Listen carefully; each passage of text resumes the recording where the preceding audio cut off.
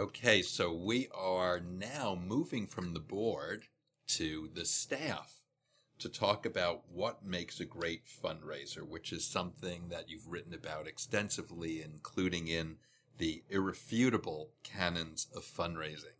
So I know there were 12 in there. Maybe you can tell us what your top ones are or reflect back on them. Yeah, gladly. When I talk about great fundraiser, I'm not talking about the manager of a fundraising office. That takes different qualities. I'm talking about the person who goes out to ask for the gift. That person, what leads everything else is integrity. When I started this, and at the time, there was nothing really written about what makes a great fundraiser. And there really still isn't. What are the characteristics, skills, and talents that make a great fundraiser? And I made a list of 102 characteristics. Wow. And put them on 3x5 cards. Some of your listeners will remember what a 3x5 card was. Exactly. Then I had a group of consultants that I felt very positive about to go over my list. And they honed that list down to about 18. Then I did some national market research, by the way, among that list. But also I decided the best way to get my information was to interview men and women I consider to be the great fundraisers. Now, you might quarrel with my list, but yours won't be any better than mine and probably won't be as good. It was a great list of people. What came out first? I tell you, Brian, this wasn't even on my original list of the 102 3x5 cards. But I'm talking to Phyllis Allen, and she says, you left out the most important thing. And I said, well, I can't believe I have with all of this. She said, you left out integrity. And I said, oh my gosh, I hadn't even thought about that. I assume that's a given, but it really isn't. And everyone that you call on is looking at you, and they're thinking integrity, they're thinking commitment to the organization, they're wondering about your passion. So I listed impeccable integrity. That's a lot of integrity. And that came out first. That became the most important. Integrity isn't important. It's everything. It is. I agree. People are always wondering what they should be, what a fundraiser is. And at the heart of it, you need to be authentic to yourself and have that integrity, that honesty to do things correctly and not try to do something to build a relationship, but to actually just build it naturally. Exactly. Yeah, absolutely. Right.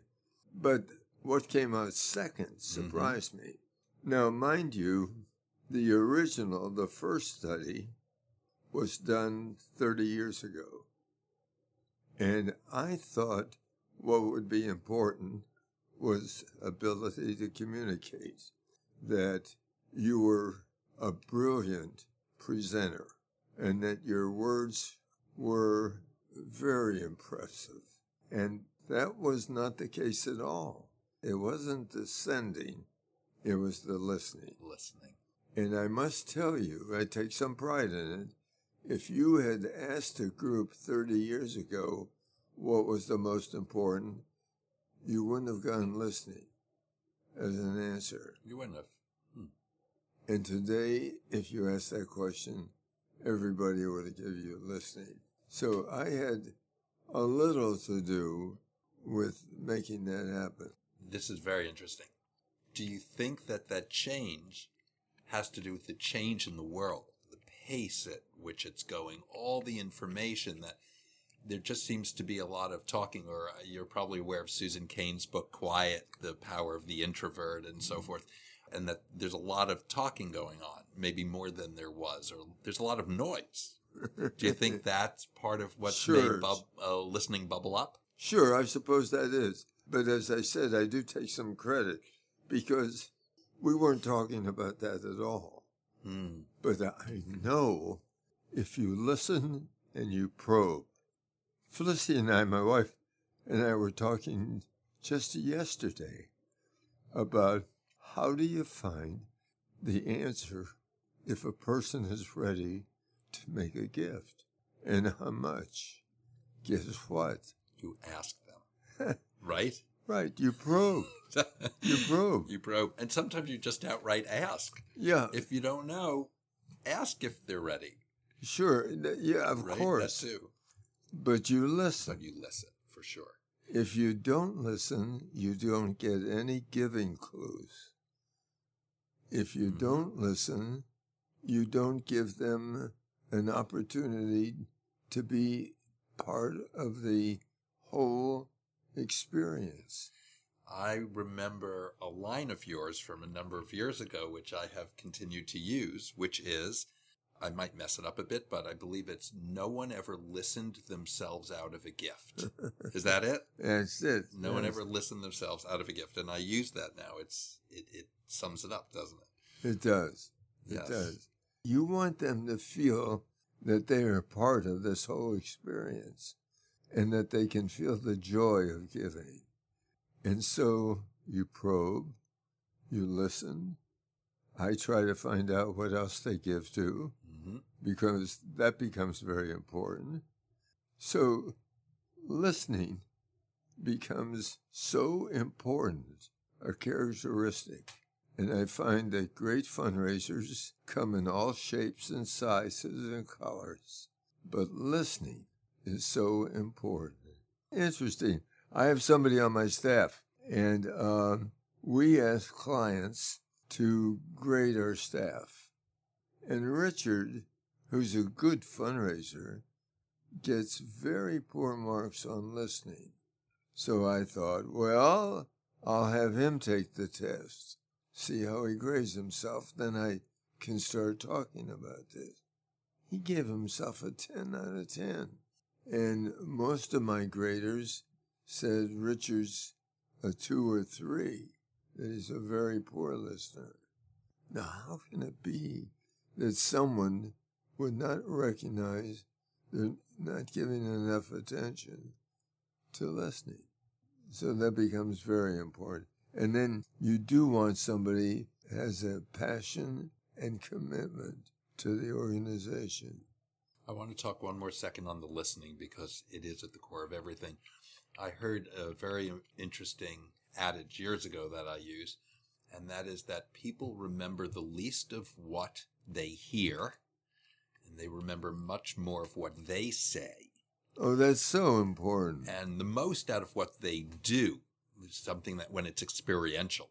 But in a meeting, of course, you've got listening and talking mostly, and that to the extent we let our donors talk, they're going to remember the conversation. That's so important. As opposed to the 4,000 facts we want to share about our Yeah. organization, which they will not remember. Exactly. Yeah.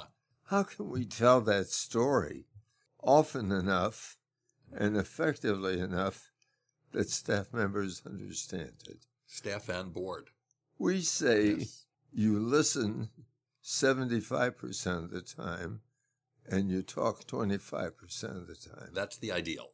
Yeah, but you know what? If you practice that, it And will aim happen. And aim for it. Right. Yeah. Right. Certainly, if you are talking more than 50% of the time, that is a big mistake. Oh, Big yeah, mistake. yeah. Big mistake, yes. So I have a question on the 12, because I read through the 12. And one of the 12 really struck me this time around. It was love for the work. And I didn't get a chance to go back through the book, so I wanted to know whether love for the work meant the work of fundraising, the work of the organization, both. Yeah. I think a person ought to bring passion and commitment to the organization. It should be burning in their bones. If they don't love the work or the organization, Brian, if it isn't fun, they may be in the wrong profession or the wrong organization. So this was a leading question. Aha. Because, and this is from my personal experience, so I want to share this. I want to make a difference in the world. That's why I went into the nonprofit world. And I think most of us ended up in the nonprofit world for that reason. We have a vision of the way we'd like the world to be. We want to see change. We want to help. And for many of us, we end up fundraising because we can do it well and it makes an impact. And that's the job. That's the role we can play to make a difference. Mm-hmm. And I think our field needs all of those people in addition to people who think fundraising in and of itself is, quote, fun, is the best thing. I find fundraising fascinating. It's fascinating learning about people and seeing how people tick and what their mindsets are and everything. But it's also a very challenging field. And I have to say, as someone who's never liked asking anyone for anything, ever, it's been a massive challenge. Sure. Rewarding as could be, and I can see the difference. But when I see love for the work, I think, I don't know. But I think I've been a great fundraiser, and I think all the organizations and the donors I've raised money for would say that. Yeah. Obviously, the bug has bitten you, and that's great. I think a donor can tell if you don't have the passion and the commitment. The organization. Yeah. Yes. You have to love the organization. And I think everybody ought to think about, are they at the right place in their life to take this on? Mm-hmm. The one thing that we know, what else could we be doing that would be more important? What else can we be doing that would touch more lives? What else could we be doing that would make such a difference? And I like to think, because we're raising money to serve men and women, sometimes children, that we will never know, never see, never meet, but we know that the funds that we raise dramatically impacts the lives of hundreds. And that's important to know and to think about. And those lives will be impacted also. So that's important. Absolutely. And I have always felt that, even at times when I thought, fundraising. But I've done it because it's important and the results are incredible. So I have a question. My story is that I got a bug for the nonprofit world in college. I loved being part of that environment, that academic environment, and doing good on campus and being part of a lot of clubs and working in an administrative office. And so I said, I want to do this as a career. I want to go into the nonprofit world. And then I think it was in my third job where someone said, can you write this grant? Can you do this? And 30 some odd years later, here I am. How did you end up in the nonprofit world and in fundraising specifically? Interesting, yeah. I did not catch fundraising as a career choice. It caught me. I was pre-med. Really? In college. And when the dean called to say I had been chosen for the university medical school, I decided then I wasn't going into medicine. And fortunately, I did not, because even the sight of blood sickens me. In order to get through school, I had to take a job at the YMCA. And I found that I really loved the work. And those people put me in charge of fundraising. And I was only at the time a junior at the university. So when I got word that I was chosen for medical school, I was able to say, no, that's not what I want to do. I want to go into fundraising. Wow, as a junior in college. Yeah. And what do you recall? What were you actually doing? What were your tasks? At the Y? Yeah. Yeah. It was raise money to send kids to camp. And how were you doing that? Were you going out and asking individually? Oh, yeah. Were you doing letters? Yeah. Were you... I was sending out letters Mm-hmm. to a database, and then when we would get a response, I would make the phone call. Mm-hmm. That hasn't changed, by the way. Mm-hmm. You make the phone call, find out if I can see you to thank you for your gift. Mm-hmm. So at the time, and now also, I say to staff, if you get the appointment, you're 85% on your way to getting another gift. One of the rules of our business is it's harder to get the appointment than it is to get the gift. Now, you know, if somebody says, sure, well, let's set up a date, you know that you're going to get a gift. You just know it. That's it. Right. Yeah, because they know why you're coming. Right. And I say to people knowing why you're getting together with them, why would they get together with you just to say no? Exactly. Right. Exactly right. Yes. So you made a lot of follow-up calls and set up Sure, meetings. sure. Okay. And then you get to know how many calls do you need to make in order to get the visit.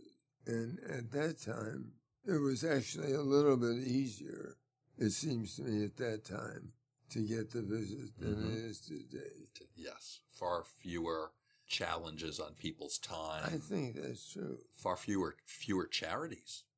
Yeah. Right? Yeah. Far fewer. Right. Interesting. So you did that while you were in school. I just want to get a little bit more of that very early history before we wrap up this session. And then what did you do? Then I decided I would stay with the YMCA. And at one time, I was the youngest CEO of a YMCA in the country. And How old were you, we have to ask? I was in my early 20s. Wow. And then I became mother and father to 400 YMCAs on the East Coast. New Jersey, Puerto Rico, Maryland, District of Columbia. You said mother and father. I was really responsible for these YMCAs. Okay. Wow. Big job. Still doing what I loved best of all was I was helping them with their fundraising. This was where the need was the greatest. Then I left the Y to take a job with John Grenzebach. That's just a super firm. Yes, I would think most people have heard of the firm. It's been around for a long time. He was just a great model and mentor. And it was interesting because as I started out with John, I made, 15 presentations, and I won most of them.